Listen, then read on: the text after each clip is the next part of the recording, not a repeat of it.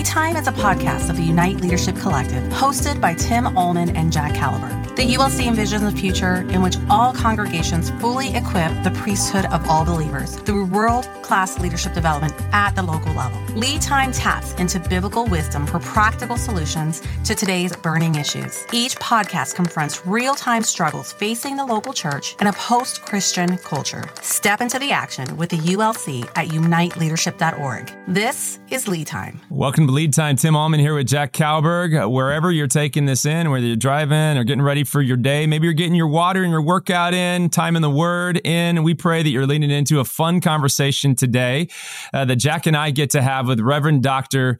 Adam C. Koontz. He is a pastor and evangelist at Trinity Lutheran Church in Denver, Colorado.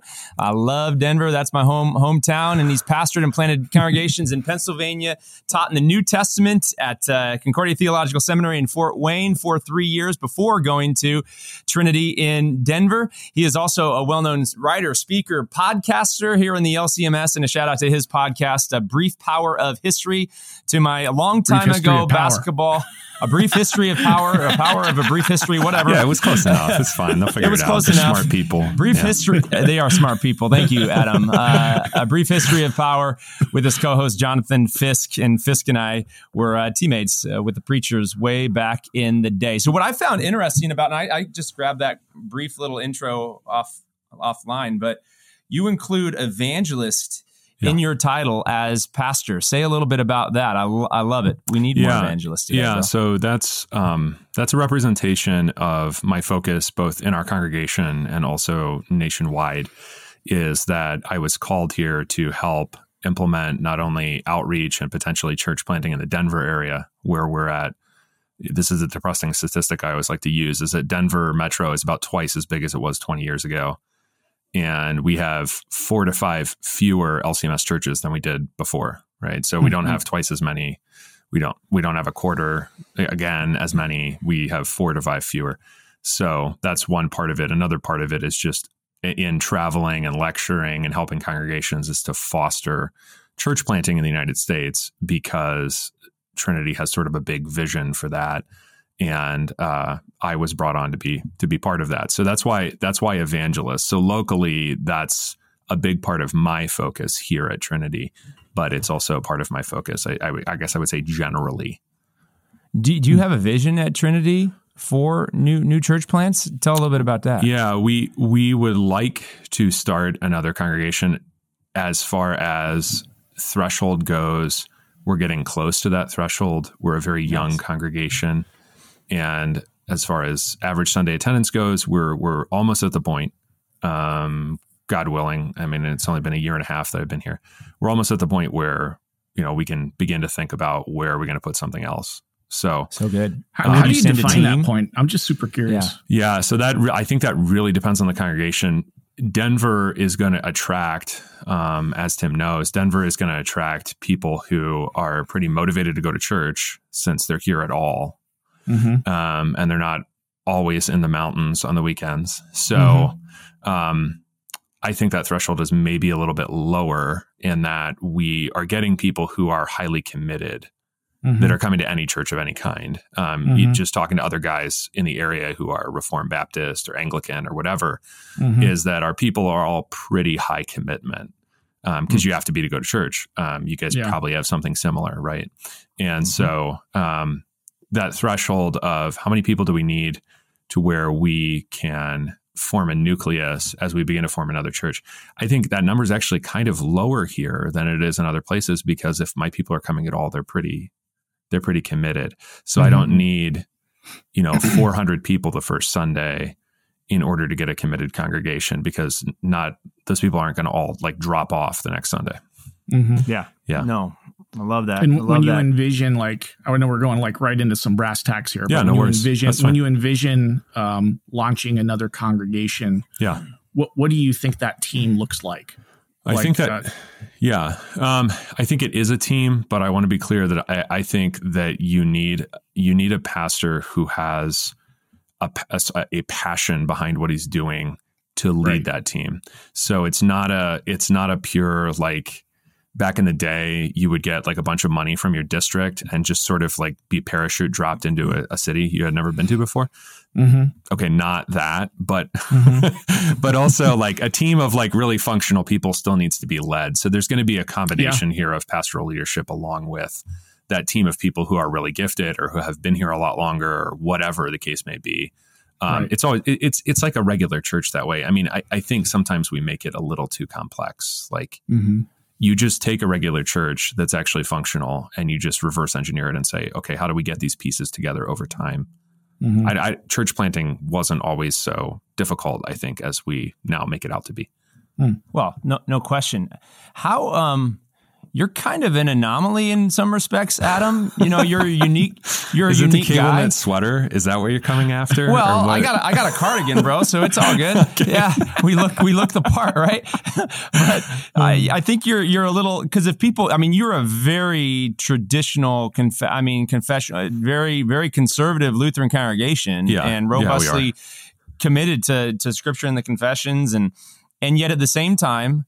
And I'm all of those things, but from a personality perspective, and maybe you know, because our congregation has contemporary worship still with a liturgical framework and all of that, but you know, maybe some different values, but you still have, and we share that same value for reaching lost people with the gospel and starting new word and sacrament centers. I think that's a point of commonality, man, that our church body needs to rally around. But as I listen to the wider conversation in the LCMS, I don't hear as much around not just the what of church planting, but then the how of church planting as well. Right. How did you develop that love for church planting, bro?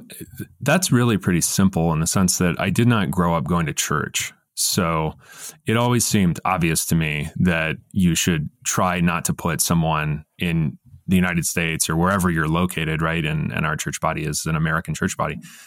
Don't put somebody in that position, you know? So if you have the absolute truth, then you should go tell that to people, right? That's like, sounds dumb, but that's just my basic. I mean, it's always been like that for me. So the church that I came into the LCMS through is no longer a functioning congregation. The building's still there. There's a different congregation there. But that congregation's gone. So I think a combination of, if I had wanted to grow up LCMS, I couldn't have. And where I became LCMS no longer exists. So there's just a certain, I think, an urgency that, you know, and I just, because your question was kind of about how I came to it. I mean, this should be evident from the scriptures, but it's a little easier to see sometimes when you didn't used to have it. And you know, it doesn't necessarily just maintain itself. It's not going to be around forever. Well, yes, the Church of Jesus Christ will continue. It actually requires some effort. But to have a local congregation requires some effort. Right. So if I want there to be, you know, like if I'm like, hey, we've got plenty of big box churches called like blank church, you know, in the Denver area, we got Red Rocks, we got Flatiron, we got blah, blah, blah. I want there to be Lutheran churches. I think Lutheran churches are good. Like I became a Lutheran for a reason. Then it seems obvious to me that we would plant them. There was an interesting survey. I think we're going to be interviewing this guy that did the LCMS survey, Tim. Do you remember the name? Lyman Stone. I remember seeing the results of this where they saw the distinction between how pastors and lay people thought about the topic of evangelism. Okay. And what was very fascinating is that lay people like really, really elevated this super high. And there was a concerning trend that pastors actually had a much lower view of the urgency of that. Yeah. And I don't honestly have a full explanation from that. And I, if you listen to Fisk is a lifelong LCMS guy. And if you listen to our podcast, I try to be chill about it. Like, I don't try to come in and be like, here's why you guys have always been wrong. Like, listen to me now, you know, but there is a lack of urgency. There's a cultural lack of urgency. Do you think there's a theological training that goes into that lack of urgency? I don't know. I mean, so let me clarify that in the sense that I'm not just like dodging your question. I don't know, because I think that if you are sitting there, let me just give you like a really old school dogmatic answer. If you're reading Francis Pieper's Dogmatics, which center on the vicarious satisfaction Christ has made for the world, and that doesn't fire you up, I can't do anything for you. Right. So in that sense, no, there's no theological reason. No. In another sense, practically, I think we often are training towards a situation of an imagined stable congregation. Right. And the one way to see that is to look at our pastoral theology books, is that they generally just assume there are people there, and then some of those people come to be baptized, and then a certain percentage of them need to be confirmed, and and that's all true, but it assumes a certain stability that I is really hard to assume in many places, and increasingly, especially the lower the demographic window you're going, like you go down to teens. I don't think you should, in rural Wisconsin, be assuming they're just going to turn into Lutherans by force of, social pressure or something, right? So that's I have a theory, and I invite you with your professor hat to put it on and challenge my theory on this. Right. But I have a theory because we hold to this idea of passive faith, that in some, the idea of passive faith translates into passive ministry. I don't know if that makes any sense. But we understand that faith is a gift from the Holy Spirit. So if we're understanding faith as a gift from the Holy Spirit, then I'm not really putting it on my shoulders whether or not somebody's being converted or not. Does that make sense? That does make sense. And there's a sense in which I don't have a problem with what you just said, just strict formulation. I think the issue is you don't engage in the proclamation of the gospel out of some sense of guilt, or like a sales guy, or like Christian a policeman. Freedom. You haven't arrested enough people this month, so you need to hit your quota by the end of the month. It's the 30th. I'm getting pulled over. Right. That's just the way. That's not what it proceeds from. The proclamation of the gospel proceeds from a grasp of the gospel. It doesn't need anything else, and that's why it's okay. So you read Pieper, and you just got the sense that you were right because you agreed with him. Right. You missed the heart of what is being said there about Christ's intention for every human being. And it's out of that the desire to proclaim the gospel comes. Right. If we get said this way, if we get the mission of God wrong, which is to seek and save the lost, I've said to get my kids back, my kids who are far from me, I got to get them back. And Jesus came for the sins of the whole world, to save the whole world. This is why he died. And then we flip then out of that Christology and missiology, and then we get ecclesiology, just the life of the church. And this is where I think some of the rub today is. Yeah. If you get that order wrong, Christology and why did Jesus come? Because the Missio Dei, the mission of God, and then the mission of God as a clear confession of Jesus Christ as King and Lord through, and how is that distributed through the means of grace, through the office of holy ministry, hearing the word, believing the word, trusting the word, and then being mobilized for life. And the life of the Christian is continually this sending and this being drawn back, this sending and being drawn back, to be reformed, restored. This is what the historical liturgy is, being incorporated into the baptismal reality from the very beginning through the ending, the blessing of God sending you out. That's the best part of our Lutheran liturgy, centered in the word of God, proclaimed rightly.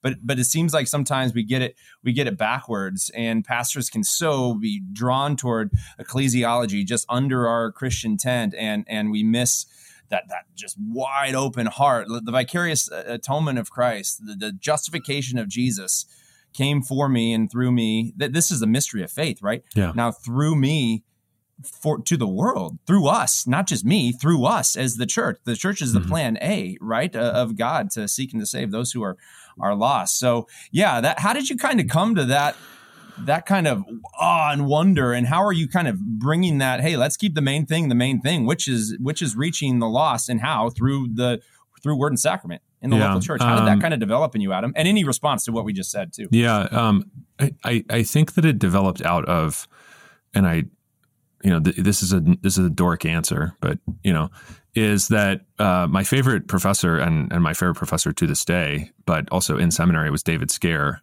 And I mean, I love him for a variety of reasons, but the chief reason that I love him is that he puts Christology at the center of what it is that not only that you are believing, but also what you are doing as a pastor. And what that does is that it rearranges your priorities vis-a-vis other people, because you begin to see them in the light of what Christ has done and is doing through the Holy Spirit for them on their behalf. And then you need to align what you are doing with his intention, his priorities. That's the reason that you try to preach sermons that are scriptural sermons, because they need to hear from him. They don't need to hear, Adam's stupid ideas. So that was a place that the light bulb went on for me in a way that it hadn't before I had gone to seminary. But I think some of that background that I talked about before also just pushed me in the direction of thinking of these things as obvious rather than needing to plead for them. And I will say that I haven't read that survey, but that aligns anecdotally with what I get as I talk to people, is that the LCMS per se as an organization is much more interesting to the clergy than it is to the laity. And that's totally understandable from like a professional point of view. Like, I don't know anything about the National Association of Realtors because I'm not a realtor. On the other hand, I'm very interested in realtors actually being able to buy and sell homes. I don't really care what's going on. They have to do their job really, really well, right? Right. I don't really care what's going on at the National Association of Realtors. Politics. Yeah. Yes. Right. Yeah. That's good. That's good. So I love that you're a theologian and you're a historian. And what was your primary discipline as you taught the New Testament, and where are your kind of areas of expertise as it relates to the New Testament? I would say that Fort Wayne has a lot of required curriculum. So you teach all over the New Testament, but my specialty and what I wrote my doctoral dissertation on is Paul. So Paul, especially Paul in relationship to Acts, how did Paul carry out his ministry? And what I wrote the dissertation on, and I'm now revising it, and then I'll submit it to somebody for publication, is specifically when Paul said, imitate me, who did he say that to? And why did he say it? And what did he mean? Which is a question that I came to through planting a church, is what actually has to exist in every church, the way Paul insists on. This is done in all the churches of Christ, like in 1 Corinthians. So if you don't mind, give us a teaser. I mean, what should be imitated when he says that? It doesn't mean that you're going to reproduce everything that Paul himself is, because Paul will adapt himself to the different ways of life that in 1 Corinthians 9 Jews have, or Jews who put themselves under the religious law, or people who are outside the law altogether. He'll adapt there. Those are all about their ways of life, probably especially about how they eat and where they live and who they hang out with. What is not adaptable and what has to be brought forward in the churches are what Paul calls the ways of Christ. And that's just, he's just using an Old Testament word for what we might call a way of life, or a way of being, or a way of existing, your walk, how you are, what kind of a person you are. So that has to do with personal modeling, both in Paul, but also he says, like in 1 Corinthians, he's like, well, I can't come. So in order to remind you how to be, I'm going to send Timothy. Because you need to be recalled to how to be. That's part of the Christian profession, is not just things that you know, it's also how you are as a human. When Paul says, I've become all things to all people, how should we think about that as Lutherans? I think as Lutherans, we either go into one of two directions very often. We're like, okay, that means infinite adaptability, or more commonly, that means I'm not going to do that. Just ignore that. I'm going to ignore that piece. What it means concretely is that Paul is not going to take things that, if they were already inside the church, they would be called theologically adiaphora, matters of indifference. He's not going to take those, like what food you eat and when you eat dinner and what language you use and stuff like that, and then make those into, you need to turn into me before you can be a Christian. Right. It means that he's going to take the substance of the faith once delivered to the saints and then proclaim it where those people exist. And that's easy to see, I think easiest in Acts, because he goes to synagogues to find Jews and God-fearers, and he goes to other places to find Gentiles. And where he doesn't know their language, like with the Lycaonians, gospel proclamation just doesn't happen in that chapter. They try to sacrifice to him, and he, he tries desperately to stop them. So as much as you can cross those barriers that don't have to do with the substance of the faith, that's what you need to be shooting for. And Paul puts aside a lot for that sake. Yeah. I mean, he says, I didn't get married. So I think he's doing all that so he can go faster and farther. Right. So you can go faster and farther. I think it gets us thinking about the meaning of hospitality in the church. And because when I'm thinking about Paul, he's not setting aside anything that is the core true doctrine of the church, sola fide and all that kind of stuff. What he's really saying is like, I am just going to be absolutely clear about there's like a whole bunch of things that are cultural things. We're just not going to let that be the thing that gets in the way of proclaiming the gospel to people.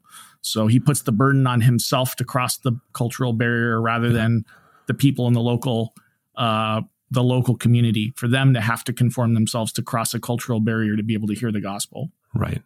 Yeah. And I think sometimes that got caught up since like the 70s, 80s. It's the LCMS, so we're behind. So maybe like, let's say 80s, 90s in the LCMS or whatever, 90s, 2000s, whatever. That got turned into a debate about worship style. And it, it never, it's never not, there's nothing about, there's nothing, the only worship being discussed in 1 Corinthians 9 is meat sacrificed to idols. It has, right. Okay.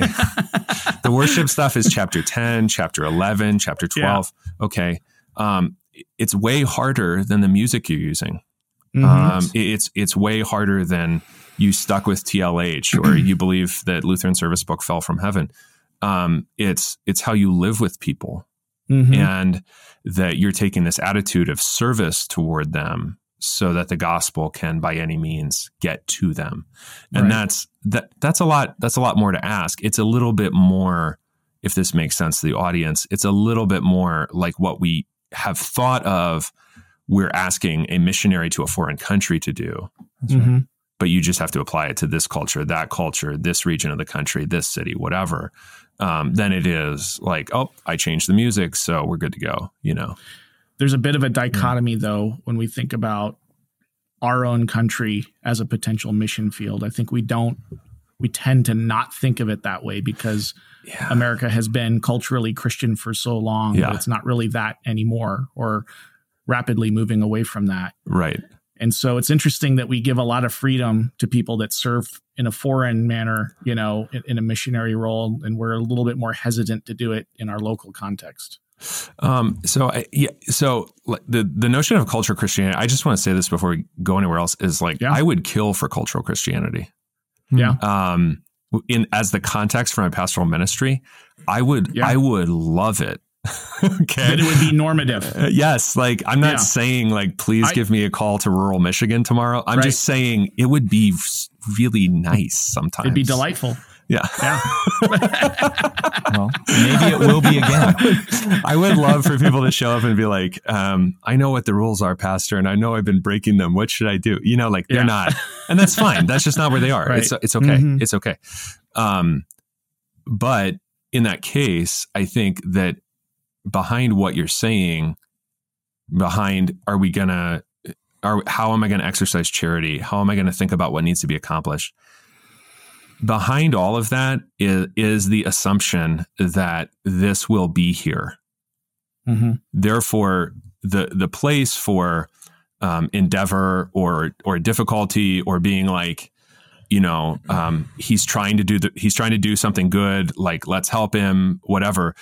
The realm for that is put overseas entirely because we're assuming that this will be here. And, there's obviously a time when that wasn't true. There were 0 LCMS churches in the United States in 1830, right? Which they thought differently about planting churches back then. I think they did. Yeah, I think they did. It would seem, if you look at the guys' lives and what they did, and even some of the history, especially usually of the oldest congregations in the different districts that we have, is that this was more of a normal priority for them. Because they understood the difference between a state church, which they had all come from more or less, which is tax supported, versus a situation where you have the support that you have raised up through the proclamation of the gospel. Those are your supporters. So if you talk to more people, that's more support that the Church of Jesus Christ has. Yep. And so I think that they understood in a culturally, and people denigrate it, and they're like, well, they were just German. Well, Germans aren't magically Lutherans either any more than Americans Correct. are. So they put a ton of work in because I think they understood in our situation, we can't assume things. We can't assume it's going to be there. Mm-hmm. I love your study on the Apostle Paul and the invitation to imitate the Apostle Paul as he imitates Jesus. I mean, this is a wonderful way for us to understand discipleship. In the evangelical Christian church, I think, has kind of stolen that and turned it into like this legalistic kind of a thing. We need to look at the Apostle Paul and say, especially under the cross of Jesus Christ and the free gift of faith and the waters of baptism, it wasn't a legalistic thing. It was just like the best thing ever was to follow after the way of Jesus. So how do we speak about discipleship gospelly, Adam? Okay. Gospelly. I think one place you can start that's really kind of literal and simple, and then a less simple place. The literal simple place is to say, when Jesus says, make disciples of all nations, teaching them all things whatsoever I have commanded you, that's just a reference back to all the stuff that he already taught, which includes not only things to do in your life, like do not be anxious. It also includes pondering the fact that the Father takes care of the sparrows, right? So contained in discipleship is always both the mystery of salvation as well as the way of life that Christ has marked out for us. It's not separable purely into law or purely into gospel. It's both. The less simple place, and especially for pastors, is to start to read 2 Corinthians alongside 1 Timothy and Titus as a pastoral epistle. And that what Paul is describing, particularly in the first roughly half of that letter, is both his activity, which I think should be inspiring. Like, what are you doing? You know, some guy got up and thought a lot about, cattle futures at the Chicago Board of Trade today. Did you put anything like equivalent energy into heavenly treasures today? Okay, so there's like your law, right? Paul, why is Paul so energetic? Because he actually thinks it matters. But there's also his description of the mysteries of suffering and endurance and God pushing you to a point where, and this is the back half of the letter, in your weakness, in that work, in that suffering, in that preaching, his strength is made perfect. So that's a mystery that, like any way of life that he marks out for us, we enter into. And there are things to do, but the overwhelming mystery, and I feel this way about being a pastor, like being a father, like being a husband, is that the overwhelming mystery is really just gifts. And the amount that I do is tiny, minuscule in comparison to the gifts that I experience as I go along those paths. I love that. When you say gifts, say more about gifts. Are you talking promises? Yeah. I think some of those gifts are going to be thorns in the flesh that are painful for, he calls it a light momentary affliction. They're painful for a time. They turn out to be immense blessings. And I have experienced that often enough that I actually believe it now. I used to be like, oh yeah, that sounds good. Thanks. But now I actually believe it. The other part of it is that in following the way of life that he's marked out, whether you're talking about service to other people or family or whatever you're talking about, that what I mostly experience on a day-to-day basis is an overwhelming sense of givenness to my life rather than my seizing it or striving for it. So the strange thing here is that the more you strive, the more you're resting, to be honest with you. And if you're striving in a way that is not restful, then it's not the striving that the Lord has in mind for you. That he gives rest, or he gives to his beloved sleep.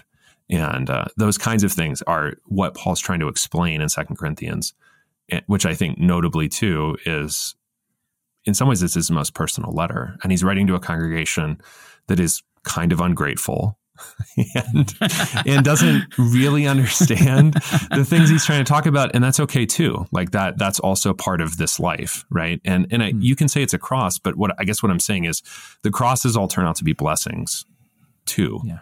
In addition to the things that feel like blessings at that moment. It's so good. And his words, Adam, shaped his written and spoken word, but I mean, largely his written word shaped the culture of the early church to be a people who rejoiced in suffering. The church was built through the blood of the martyrs, right? And those who gave their life. And as you look at our American culture today and what we walked through during COVID, I listened to part of your lecture on the future of the American Christian church. What parts of Paul's story should shape our posture toward whatever the future looks like here in the American church? For many, it may look like a fair amount of suffering for us as the people of God. What words of wisdom come from the life of Paul that shape us today? Okay. I mean, I think the absolute most important one, regardless of how you felt about COVID or what you did during COVID, is that the preservation of comfort is not a New Testament goal. That's so for sure. whether you are seeking comfort because you're seeking to get like the 90s back in a sense of a relationship between church and state, or maybe something even earlier, or you're seeking comfort like you're going to conform to everything that you are told to do by media or a governmental authority, full stop. That's not the idea. The idea is always that think about what Paul asks for. He asks that by any means a door may be opened. A door may be opened for the gospel. And whether that comes via my suffering or whether that comes because, no, I have to have in-person church services because Jesus is himself in person, like he's alive, so it's got to be in person, or whatever the issue is, then that's my priority. My priority is not how I feel about it. And I think that a lot of the discussion around COVID was either about Romans 13 just means you do whatever they say. And that just seems obvious from Acts 4. It's not true. Like, you can't do everything they say. Like, sorry, obviously. Because their power is limited because they're not God. On the other hand, people were like, I can't believe this is happening. Why can't you believe it's happening? You know, what did you like? Where did you think this was headed? So I think the idea God's wrath is real in this world. God's wrath is real. It affects believers and unbelievers, you know? Yeah. And our nation is full of unbelievers. That's most people in most counties in the United States. And based on our, lethargy, what we were talking about earlier, I guess we're okay with that, but God's not. And so I think one way to look at what happened during COVID and the way that I hope I look at it now, on the backside of it, is that it was a great blessing because people began to think. They had time to think. They weren't caught up in their busyness, but also that the church woke up to the reality that things can just go away because, and you guys had stats earlier. I just have the anecdotal thing that I read the Missouri Synod newspaper. And it used to be that before COVID, maybe in that issue, there would be a congregation that was closing. And now there's always at least one congregation that's closed that month. So, you know, it's like, okay, if that doesn't wake us up, then we don't deserve to be woken up, but it does wake up some of us, I think. Let's hang on the topic of our incarnational encounter with Jesus and the in-personness. One of the areas of division was over online communion. We never did it. Some congregations that are our size did. And you know, I think there's contextual hospitality. All of us, we're trying to do the best we can in these crazy times. But I think a point of agreement right now is people need Christ. People need community. People need the body and blood of Jesus for the forgiveness of sins. People need that communal, because that's what a communion is. It's our common union, our common confession of Jesus is Lord. You know, we need the gathering of the saints. I had a guy right here in my office just yesterday, and he's been watching us online. He says for like a year and a half, and he's come like 2 times, and he's like, can a guy? And he's talking about himself. He's this kind of gruff old guy. Can a guy be saved, Pastor, if he if he doesn't really go to the church. And I'm like, well, why do you ask? I mean, yeah, right. Yeah. Because, he's wanting the thief on the, like, he's wanting the thief on the cross answer. So there's some, but like, it's hard to have the body and blood of Jesus by yourself. It's hard to forgive your own sins. Like you can't do that. Impossible. It's also impossible. Yeah, exactly. So there's a lot of people that are still like checking the box online with us, and I don't get it, man. It's not the best for you. So how have you spoken? I've also said, before I let you kind of go on the COVID rant, I've said publicly numerous times, and whenever I get the loudest cheers in a sermon, and I'm not hunting for cheers, you know what I'm saying? But is when I say what happened 2 years ago will never happen again in this congregation. Oh yeah, Pastor, this is great. Right. Yeah, but there's this call, like, we must be together. Go ahead, Adam. Yeah. No, well, and I appreciate that you're talking to your congregation about it, because I think acting like many of us didn't do dumb stuff is the least productive thing you could possibly do. Like, if you just if you go 1 in 10 in a season and you're like, yeah, so next year is going to be great. It's like, I don't think that's true. And so I think that some of this has to do with a cultural squeamishness about critique of any kind, like, and discussion. And I've talked to guys that did online communion. I know guys that are still doing online communion. But it's like, dude, do you actually think like are you like, is that actually going to work? And it's like, they know it's not, no, because here's my proof is that every Gen Z kid wants to be less online. So absolutely, like, so they've been doing online life their whole life. Yeah. And they're sad, and they come and they do, all the liturgical bells and whistles we're running over here. Let's get real. Because it's their body, it's in person, there's other people here, and and it's like, look, like, Jesus doesn't want to be online with you. Like, he wants something more than that. That's why there is the Lord's Supper, because he would be, right? And this is very beautiful. Paul strings together in Romans 10 all these passages about, like, from the Old Testament, about the coming of the Word of God. And he says, the Word is very near you. It's not distant. It's not piped in. It's very near you. Like, he's right here. And this is a very beautiful thing that we give to people when we serve them the Lord's Supper. So I want that for them. I don't want online for them. Like, they could be online with anything, anywhere. I think Jesus wants more for people. There's something powerful about the substantial nature of the sacraments. That very it's a powerful thing, that it's something that you taste. It's something that you can touch. It's something, it's not a virtual thing. It's not a theoretical thing. It's a tangible, real thing, right? Yeah, totally. We did a drive-by communion service a few times.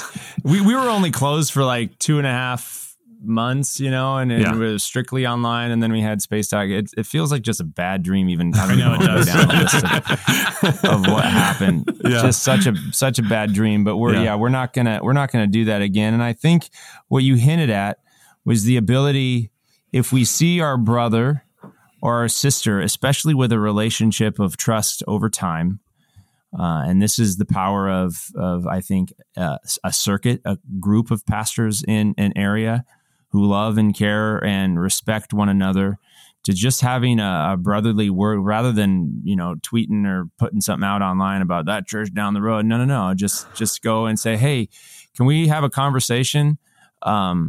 I had a brother pastor do that with me early on. He listened to God bless him for listening to one of my first sermons. But he listened to one of my first sermons on generosity, and instead of sounding gospel-y, it sounded a little legalistic-y, and that's an easy thing to do as we're talking about resources, right? And he took me out to lunch and he helped shape me. That was discipleship, right? Yeah. And what I know about the traits of pastors right now, in some of my research for my doctorate, many pastors are super agreeable and don't handle conflict very well. They go along to get along, and that handling conflict well and managing stress well, these are pretty low scores for many pastors. And I think this may shape some of the divisiveness within our church body around we could go down all, it could be worship, it could be women and, all these types of things. Yeah. We're not relating well to one another, developing deep relationships of trust. And it's kind of cascading for us. I don't know, you've heard of rings. I'll let you dig into this, but this like rings of relationship, and hopefully the inner ring is Christ at the center.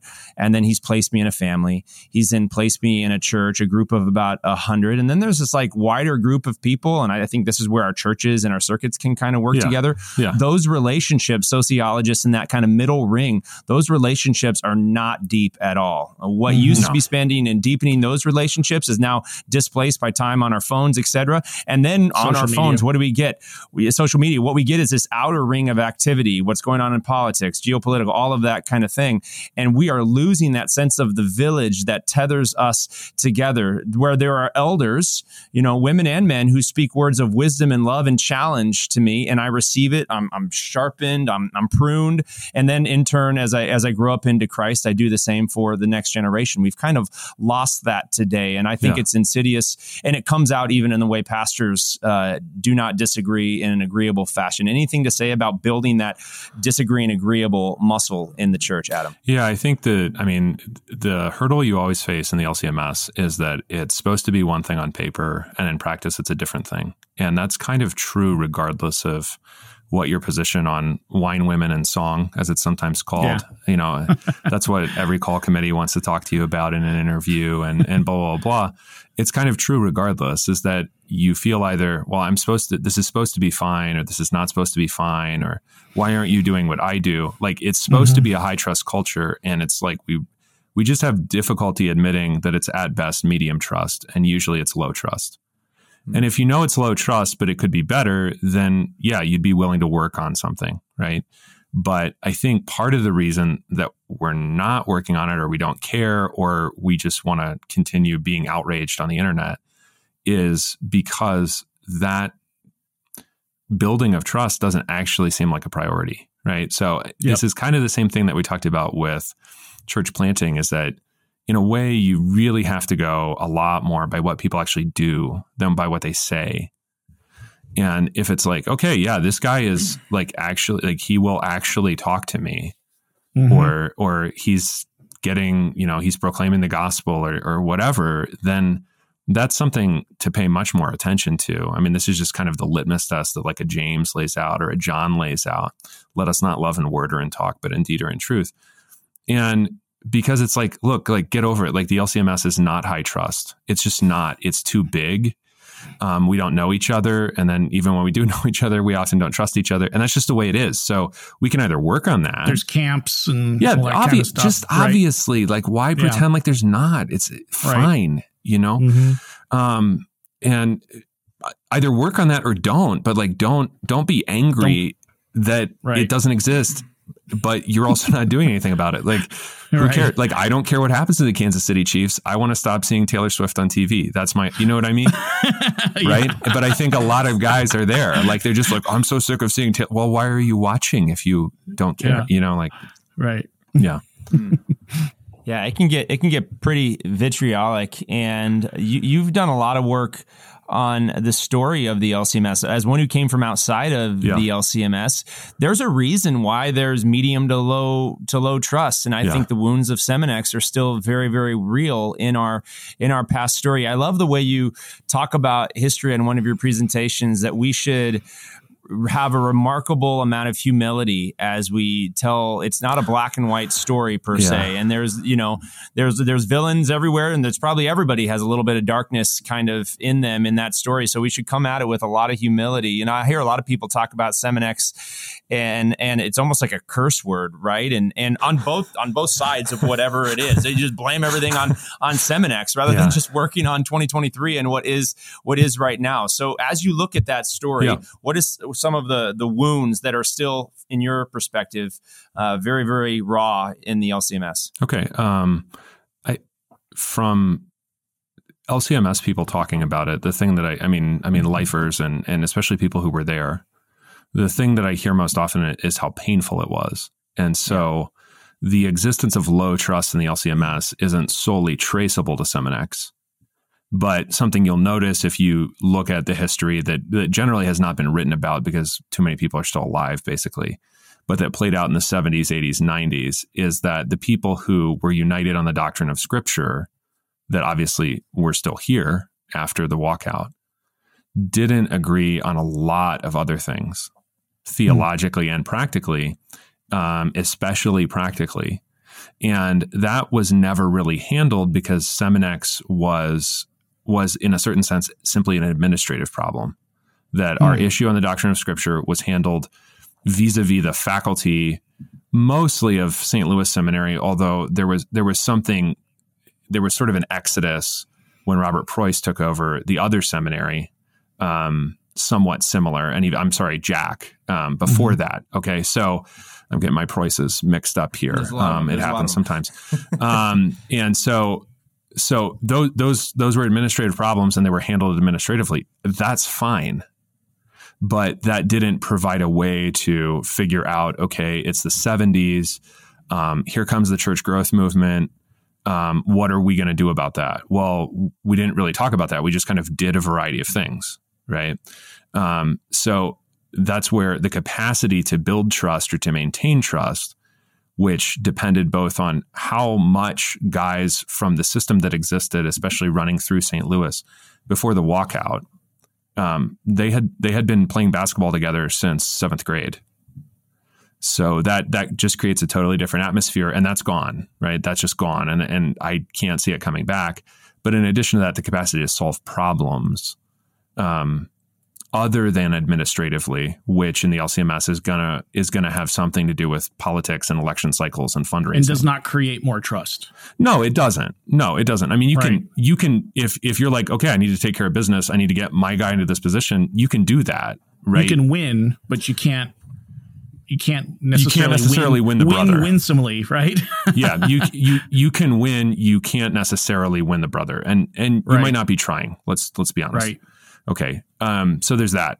The other thing, and this is kind of more my observation than something that I hear, is that we had a lot of other issues going on in and around the time of Seminex, and because we don't necessarily have a way of solving problems collectively, those are not things that we solved. So I brought up church growth, but I mean, just you could think about something that I've tried to maintain is that we basically kept the same preaching method we had learned before Seminex, which is just goal malady means classically, but it's like you do law for however long in the sermon, then you do gospel. That's every sermon.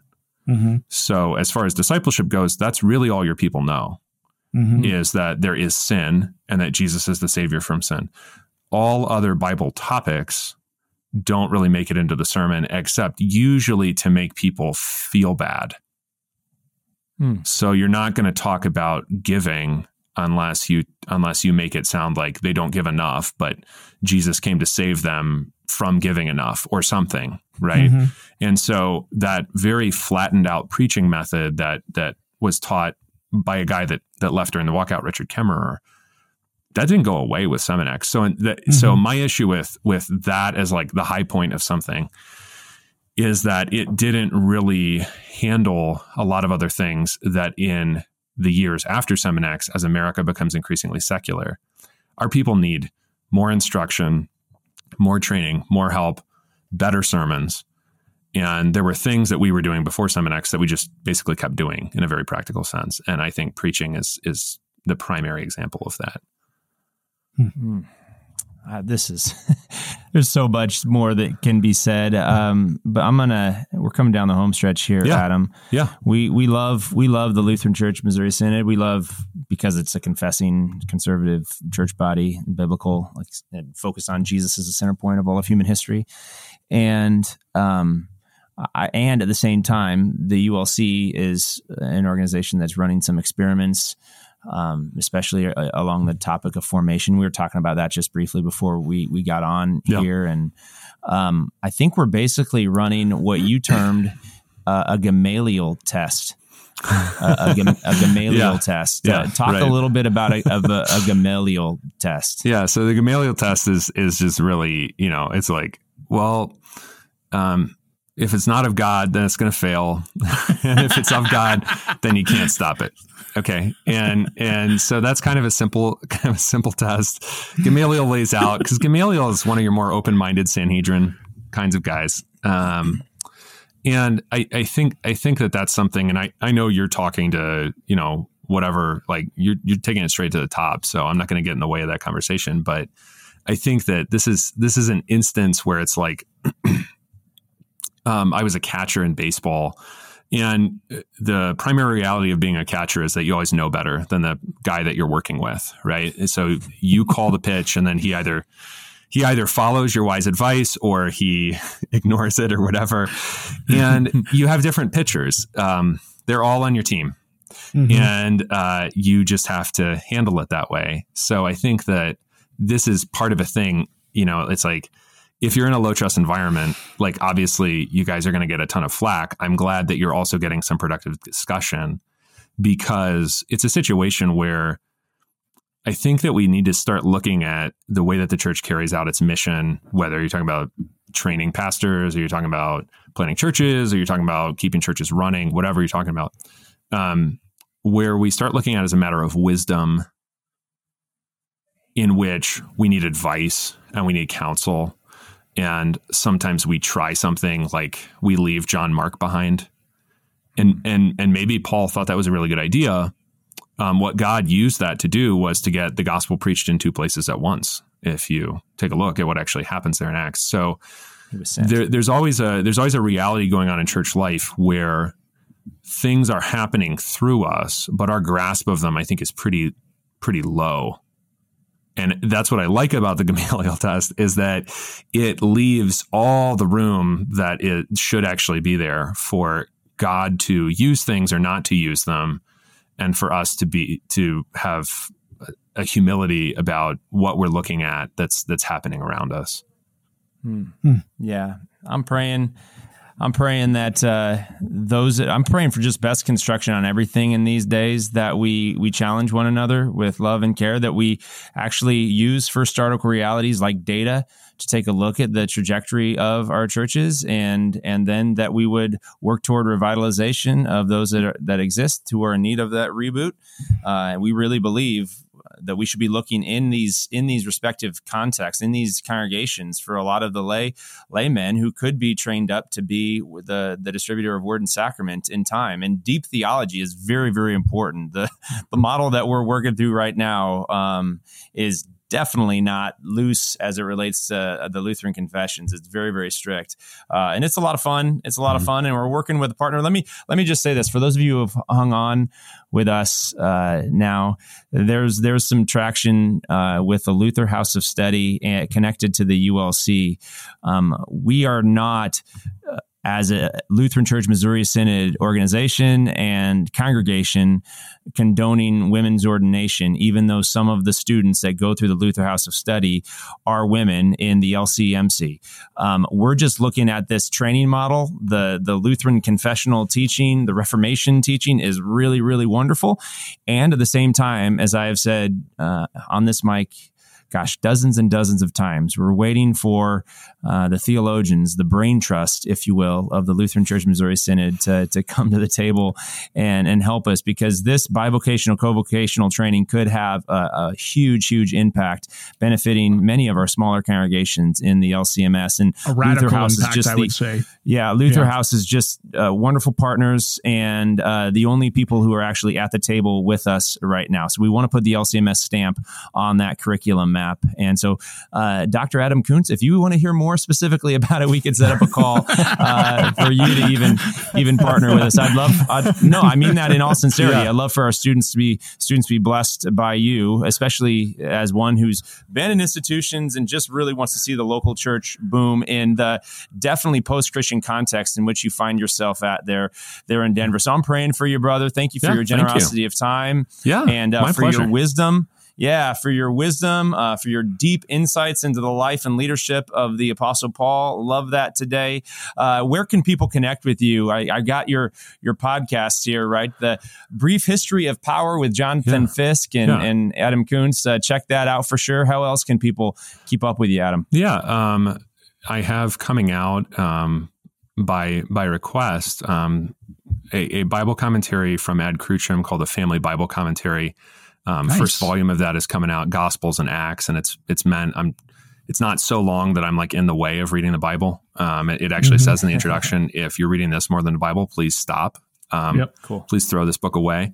But that you can order that from Ed Crucham. That's coming out. Should reach you before Christmas, as far as I understand. Awesome. And if they want to just say, hey, I hate what you said, or I love what you said, or whatever they want to say, just shoot me an email. That's fine. Rev Koontz, REVKOONTZ @gmail.com. All right. Excellent. This is Lead Time. Sharing is caring.